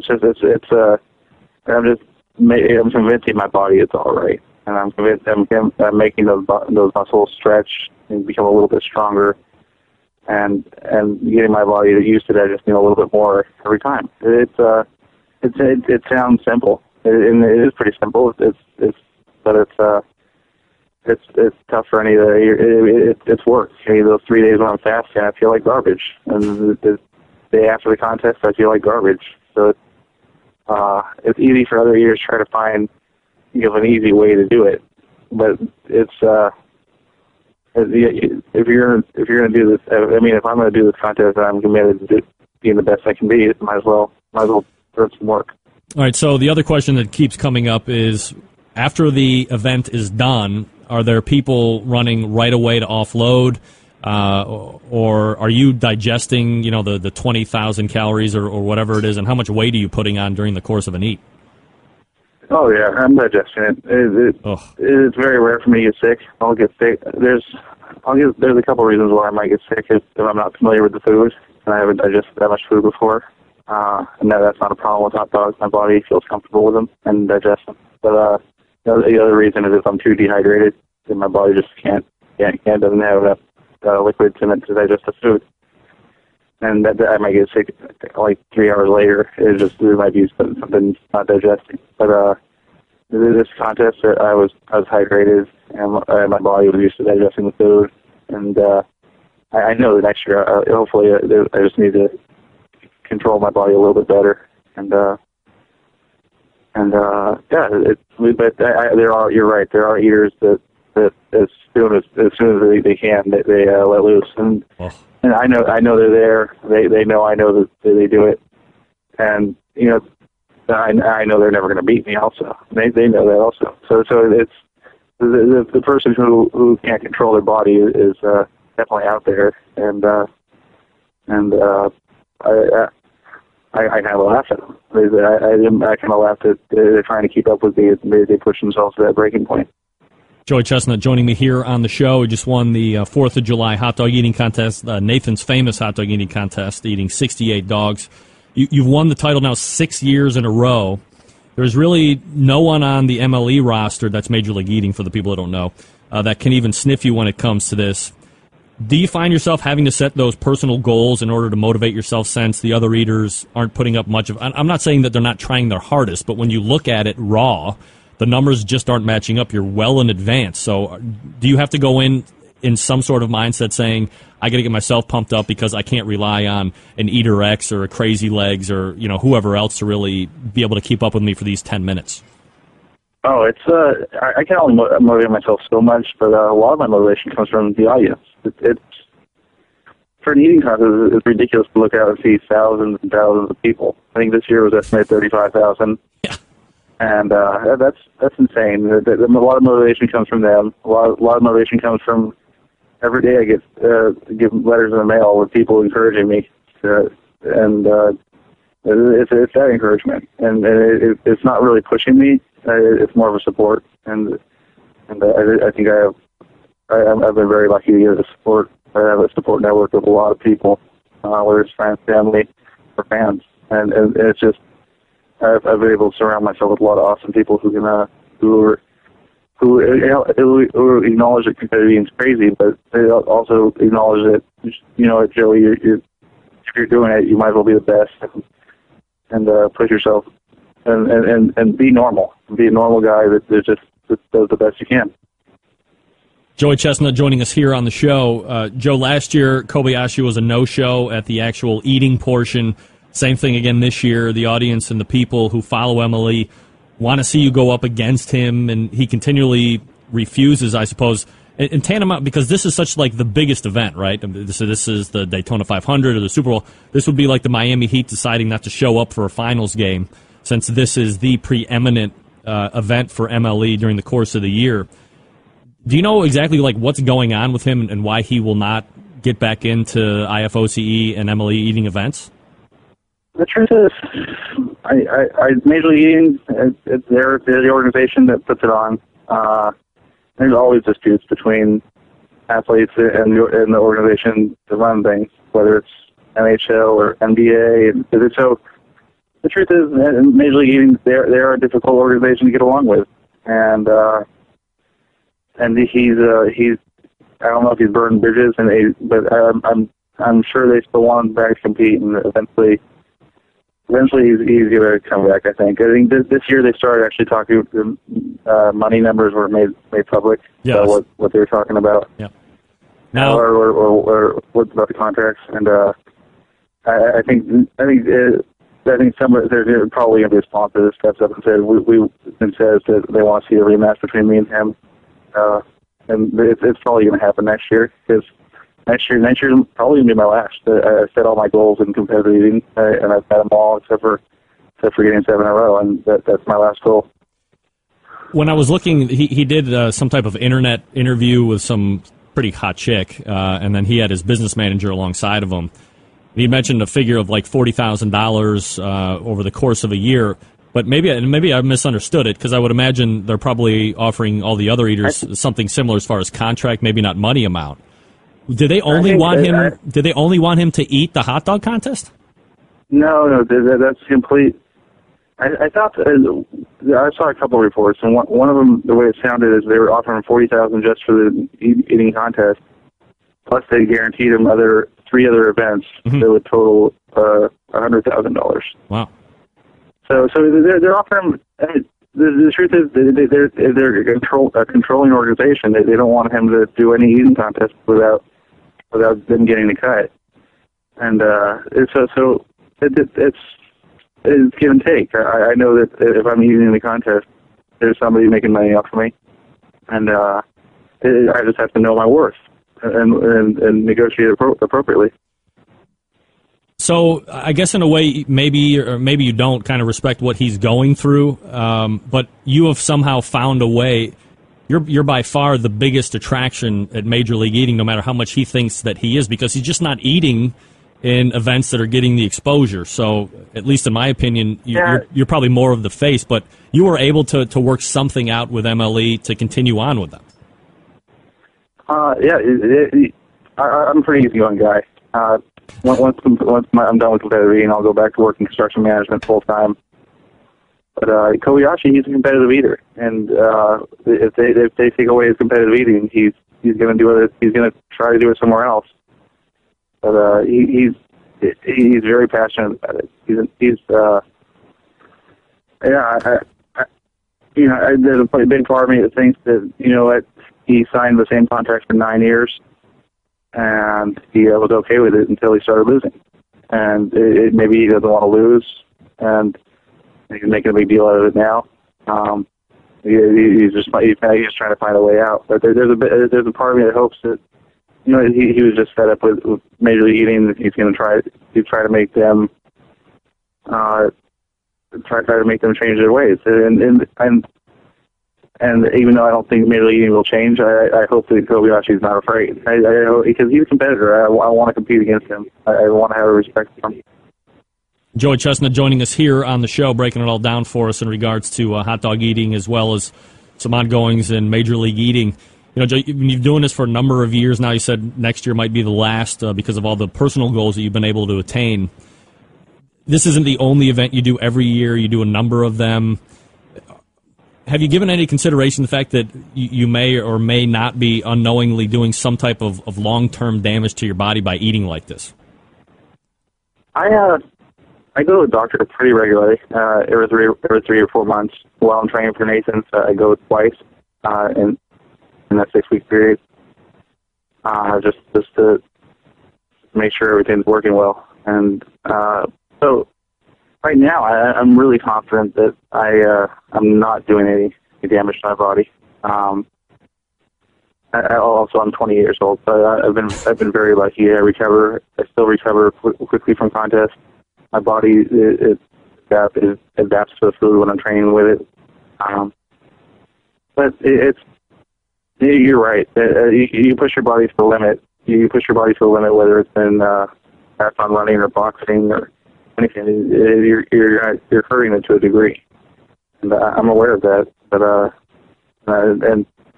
right now I'm happy and healthy. And as soon as I start to see some negative effects, the first time I see it, I have no problem walking away.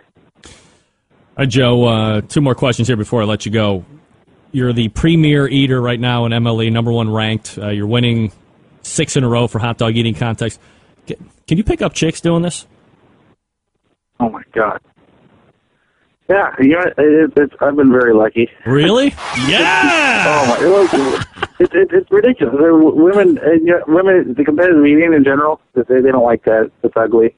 But they like a winner. They like a guy that goes out and takes care of business. And I'm that kind of guy. If I say I'm going to do something, I do it, and I follow through. And they like a guy that is a winner. And my girlfriend, she's awesome, but she's way out of my league. She's not attracted to competitive eating, but it definitely she likes that I'm a winner. Construction management, Joey Chestnut couldn't have pulled that girlfriend, is what you're saying. No, oh man! Before competitive eating, I was super shy. I still am shy. I'm a normal guy, engineer. And it's just I crunch numbers, and now I was a shy. I still am shy, but I do a lot better than I should. All right, Joe. Do you want to do my Survey Tuesday questions with me before I let you go? Let's do it. All right, here we go. Question number 1. This might seem a little redundant. How many hot dogs could you eat in 10 minutes? Oh. Perfect day, I could eat 71. 71. All right. Question number 2. Now, this is going to seem kind of off the wall, and I apologize. So let me reword it for you. If asked, would you ever join a competitive barbecue team to cook? Absolutely.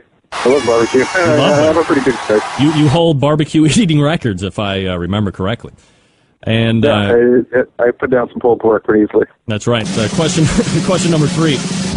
You may be an aficionado at this. Best chain burger joint around. Oh man, that's tough. I've always been a fan of In-N-Out. That's one of my favorites. But Five Guys, I've really fallen in love with them. Five Guys. All right. I was going to say, I know you're West Coast guys, so that could have easily went the In-N-Out burger way, but there you go. All right. Joey Chestnut has secured his 6th straight Nathan's Famous World Eating Hot Dog Championship, 68 dogs in 10 minutes. Joe, always appreciate the time you give to the show. Congratulations again.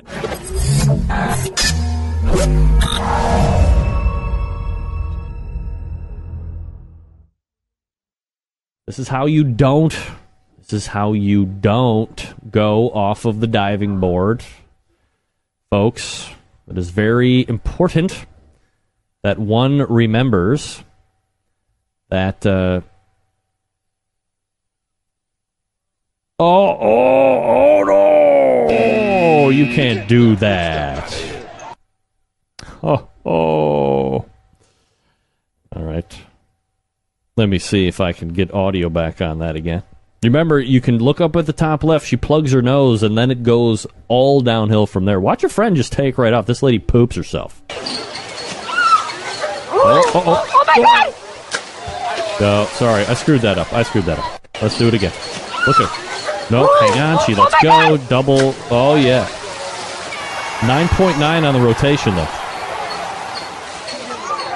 I mean, is anyone else concerned? Where the hell are the lifeguards? Get that freak stuff out of here. You know, all kidding aside, you know, she could be dead. She could have fell the wrong way. Could have gone very wrong for her. Gone very wrong for her. But this is what I'm talking about. This is what I said. If you're going to bring it strong, bring it strong. You can't get on a 6-meter board, one rung down from the 10-meter board. Literally get to jump point. And then decide, as your feet and the balls of your feet are hanging off the side and all the momentum is going out to the water, that you don't want to do it. No. Don't plug your nose. Everybody that's swimming, kids and adults alike, I mean, kids, I guess I can get it. Adults that still plug your nose, what the hell is wrong with you? Don't plug your nose. It's more manly to take water up your nose and be uncomfortable than plugging your nose as an adult. You want to be made fun of for the rest of your life? Plug your nose at the pool if you're over 8.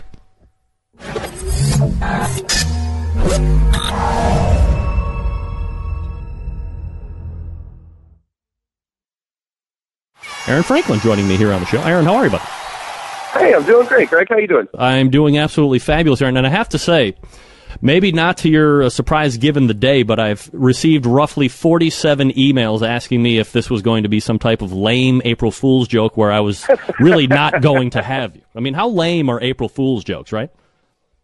Well, I don't know. I don't normally participate in them, but I don't know. That would be pretty cruel, though.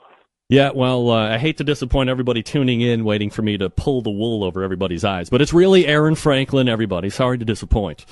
So like many different directions that we can run with you tonight, Aaron, and I guess the best place to start, the beginning, for someone who is widely considered to be making the best barbecue present day, is there something like, is this a barbecue thing culture you grew up around? Is it something that you became passionate about later on in life? Where does it start for you? I guess a little bit of both, really. I grew up and my parents had a barbecue restaurant in Bryan, Texas.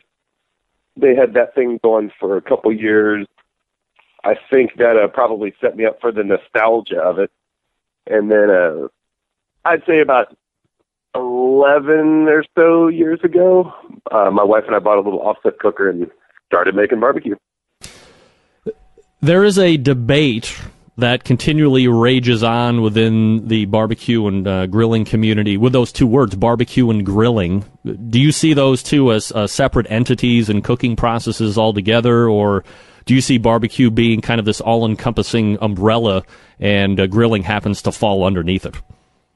I think it depends on how you're using barbecue. I tend to think of barbecuing as kind of like a long indirect cook. Whereas grilling is, more of a direct heat kind of thing. But depends on where you're from. Technically, barbecue just means you're cooking on a live fire of some sort. When you were working at, or when your parents had the barbecue place and you get off on your own, were you still cooking a lot in the backyard and then encouraged by family and friends to start your own restaurant, or was it just something that you knew you wanted to get into growing up? Well, I guess when I bought that first cooker, I went and bought a brisket at the grocery store and went and bought some wood and started kind of trying to figure out how to cook a brisket. So I think at that point, that first fire that I lit, it just kind of reminded me so much of being a kid and hanging out around this super cool old barbecue place. And I guess the rest is kind of history. The first brisket was terrible, and they progressively got better, and friends kept coming over on Sundays for barbecues, and we opened a trailer, and here we are. You would figure coming up in the lineage of barbecue as a business, you wouldn't be cooking a bad brisket to start. There was no, innate awesomeness. You had to still learn? It's pretty terrible. It wasn't tender, so... Well, luckily that has the learning curve has been had by you now. There seems to be quite a bit of competition when it comes to barbecue in Texas. How do you try and separate yourself from everyone else's when it seems, at least, now granted, I've never been through the barbecue gauntlet of Texas yet, but it seems like you would run into every stand, like liquor stores in downtown Cleveland, you would have something roughly the similar in barbecue down in Texas. Is it, well, I guess, is that more of a myth than a truth? And if it is a truth, how are you separating yourself from all the other barbecue restaurants? Well, it's certainly true that there's pretty much a barbecue joint on every corner. That stereotype is very much true. As far as trying to separate ourselves, we just do the best we can, really. We really just try our hardest to make the best thing that we can cook, and I don't really look at other barbecue places as competition. I just think, I have a lot of respect for somebody that puts that much heart and soul into cooking something and running a business. So I think we're all kind of in this thing together. Isn't starting a business on its own, is risky regardless, but then you pack on top of it that is going to be, in some form or fashion, a restaurant, which seems to have an even higher percentage of failure. Were you scared going into it initially that this is something that might blow up in your face? Well, I think when we opened up the trailer, we had 28 cents in the bank. So if we had gone out of business, we wouldn't have lost a whole lot. Just a lot of hard work and, a lot of sweat equity pretty much. But nothing that was really worth anything of a monetary value. Do you see, or I guess when you're answering, I'm sure you're getting questions asked all the time about, I'm going to be looking to start a restaurant, or my friends tell me my barbecue is great and I should start a restaurant, which I completely hate because that is a formula potentially for disaster. When you have serving free barbecue to people that are happily to tell you it tastes great when that's free. Do you counsel a lot of people on the best ways to start a restaurant, or is there really no proven methodology of success? Well, I think ours is such a strange anomaly. I can't really use our scenario to go by it. But I do answer a lot of emails, answer tons of Facebook questions and messages and Twitter messages. I'm not real great with computers. So it takes me a while to get back to these things. But eventually what I end up telling pretty much everybody is just don't spend anything. You can't go out and find, if you want to open a restaurant, don't cash in your retirement, don't get a bunch of investors, because it's probably going to fail. Statistically, it's probably not going to make it. And it's barbecue, so you're not looking to make much money to begin with.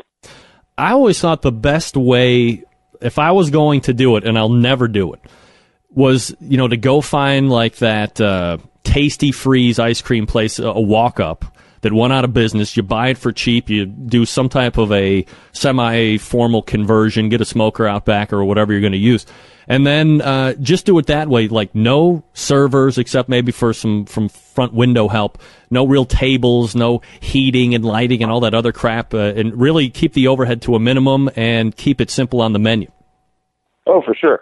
I mean, if you could find some old restaurant that's already kind of been permitted and stuff, you can fix it up if you're a handyman. That's, I think, what saved us so much, is that I could build most anything I want to.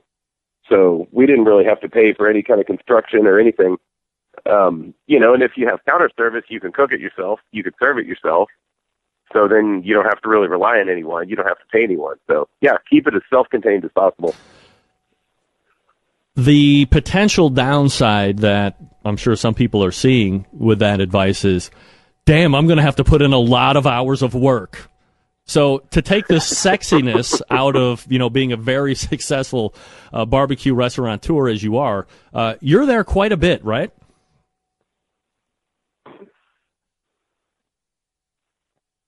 Hello? Hello? Hello? Hey, there we are. You hear me now? Oh, yep. Can you hear me now? Yep. Good. Just to, I don't know how much you heard there, but just to take some of the sexiness out of people thinking that if you're a very successful, barbecue restaurant guy, you're getting bags of cash with very little work. You're there quite a bit, right? I am there an awful lot. I probably work the least now than I ever have, and I'm down to about 60 hours a week. 60 hours a week? I would say so. I mean, Wow. it never stops. We cook 24 hours a day. I got to work this morning at 1:45 a.m., and I'll be right back there tomorrow at 1:45 a.m. So, Wow. yeah, there's a ton of work. If you're not willing to work, you might consider something else. Then you should be financially independent and just invest in the barbecue restaurants for the guy that wants to work, right? Yeah, maybe so. So, and by the way, we're talking with Aaron Franklin. If you want to check out his website here while we're talking, Franklin Barbecue, spelled the right way, BARBECUE, franklinbarbecue.com. When did... I like the right way. That's right. When did the line start forming? Well, it was pretty gradual. We opened up the trailer in December, 4 years ago, December, and I'd say by about the end of January, beginning of February, we started noticing people, maybe like 5 people outside the fence before we opened. And then it's just kind of snowballed from there.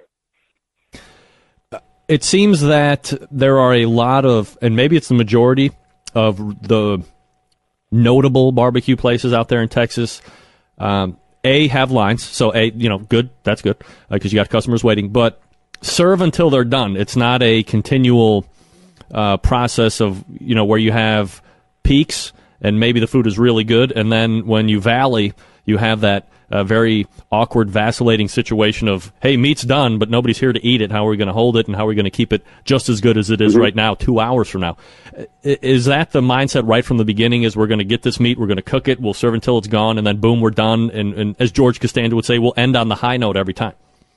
Well, not entirely. When it was first opened, I had this crazy idea of being open until about 8 o'clock at night. I thought it'd be a piece of cake. I could hang out, play some dominoes, watch the fires, serve the occasional customer. And then we changed it to 6, and then it went to 4 p.m., and then we just eventually changed the sign till sold out. So initially, I really did try to stay open all day. And then when we moved into the building, we also had intentions of being open for dinner. But it turns out if you can only make so much food and it goes in 4 hours, I guess you just can't really do much more than that.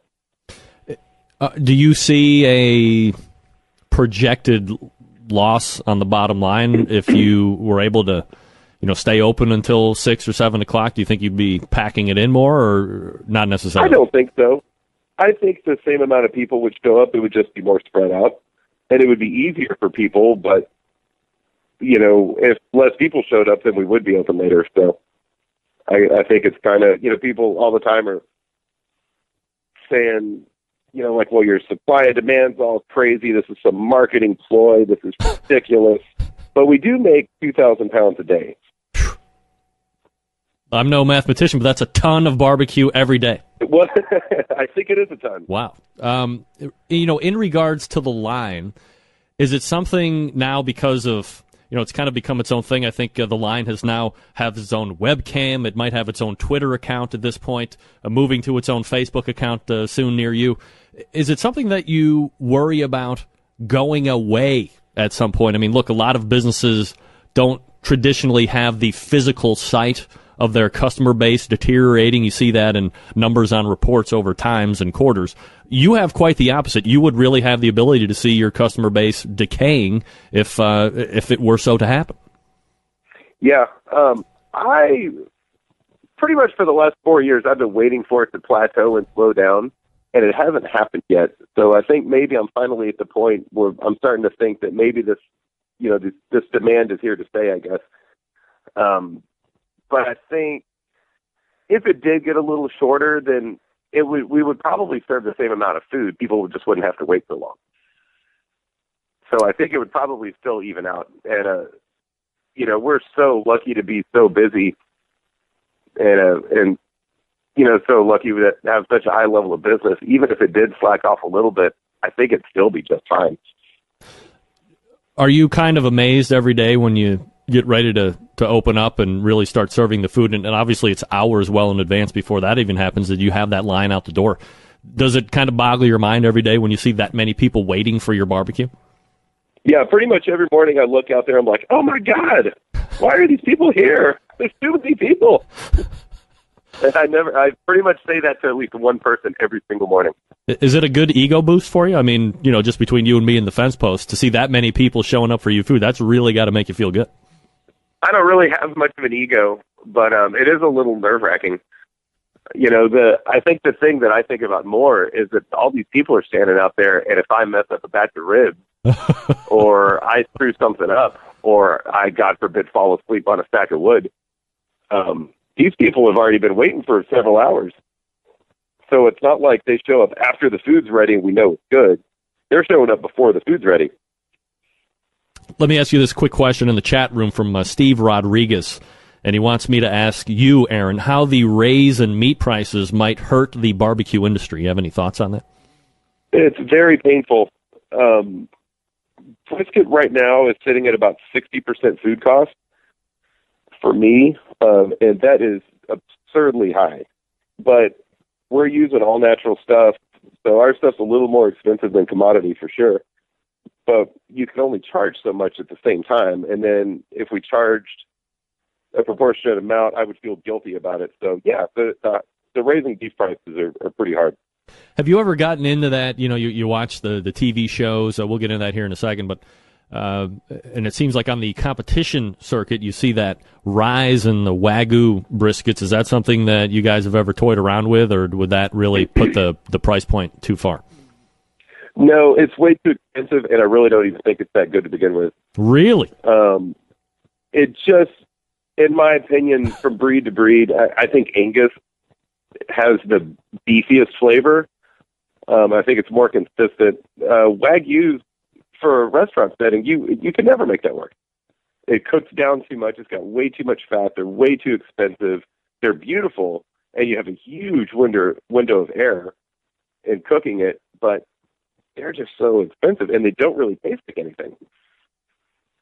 So best to stay away from something that doesn't really taste like anything, right? Yeah, I don't really mess with them. Sometimes I do them for events just for fun, but it's really nothing that I would ever consider. When you are voted best barbecue in Texas, obviously great honor. You're obviously doing something right when you get that distinction. Yeah, but who's really saying that? That's just weird. Who cares? You know how many times I've been voted best barbecue talk show on the internet? 0 times. I'm still waiting.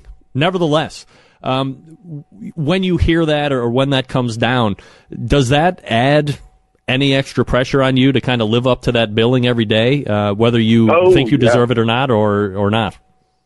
Well, it's a ton of pressure because as people hear all these things, then the expectations can become so unrealistic that you can never measure up to that sometimes in theory.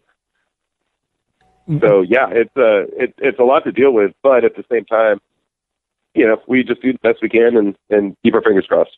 Anybody can have a good day and anybody can have a bad cook. So does it or has it ever kept you up at? I mean, it sounds like you get very little sleep anyway if you're getting up to go to work at 1:45 in the morning. But for that 45 minutes during the day where you might get to sleep, has it affected your ability to catch rest and the pressure on your shoulders?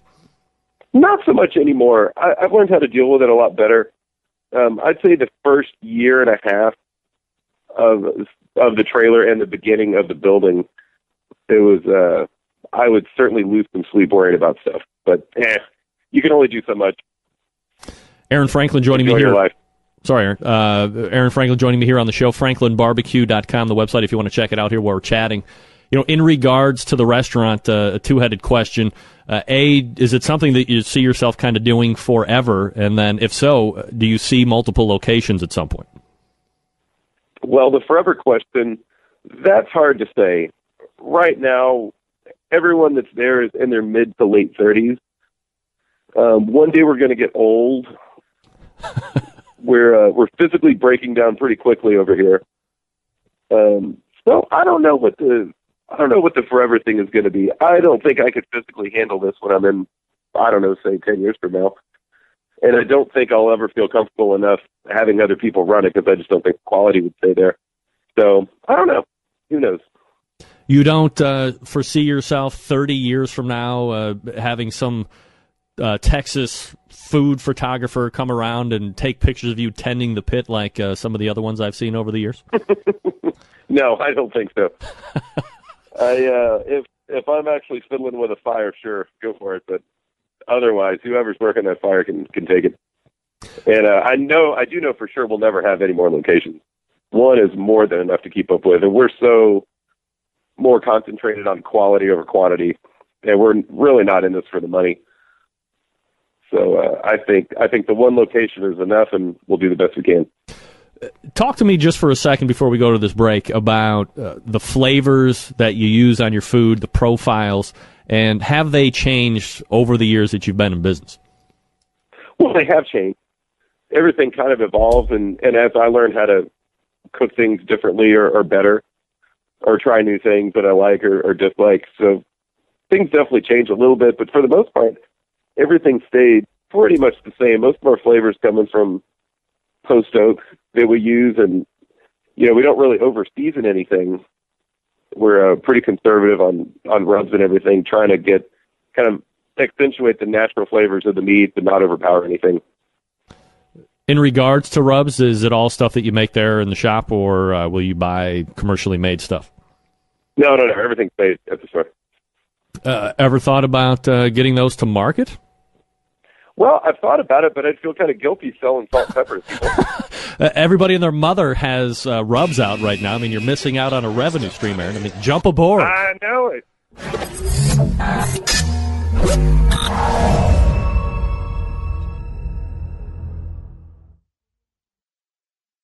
I've been anxiously awaiting this particular cocktail time segment for some time now. So without further ado, it's my favorite, it's your favorite. It's the segment sweeping the proverbial nation and globe. It's cocktail time. All right, so let's get this camera set up and my wireless microphone set up.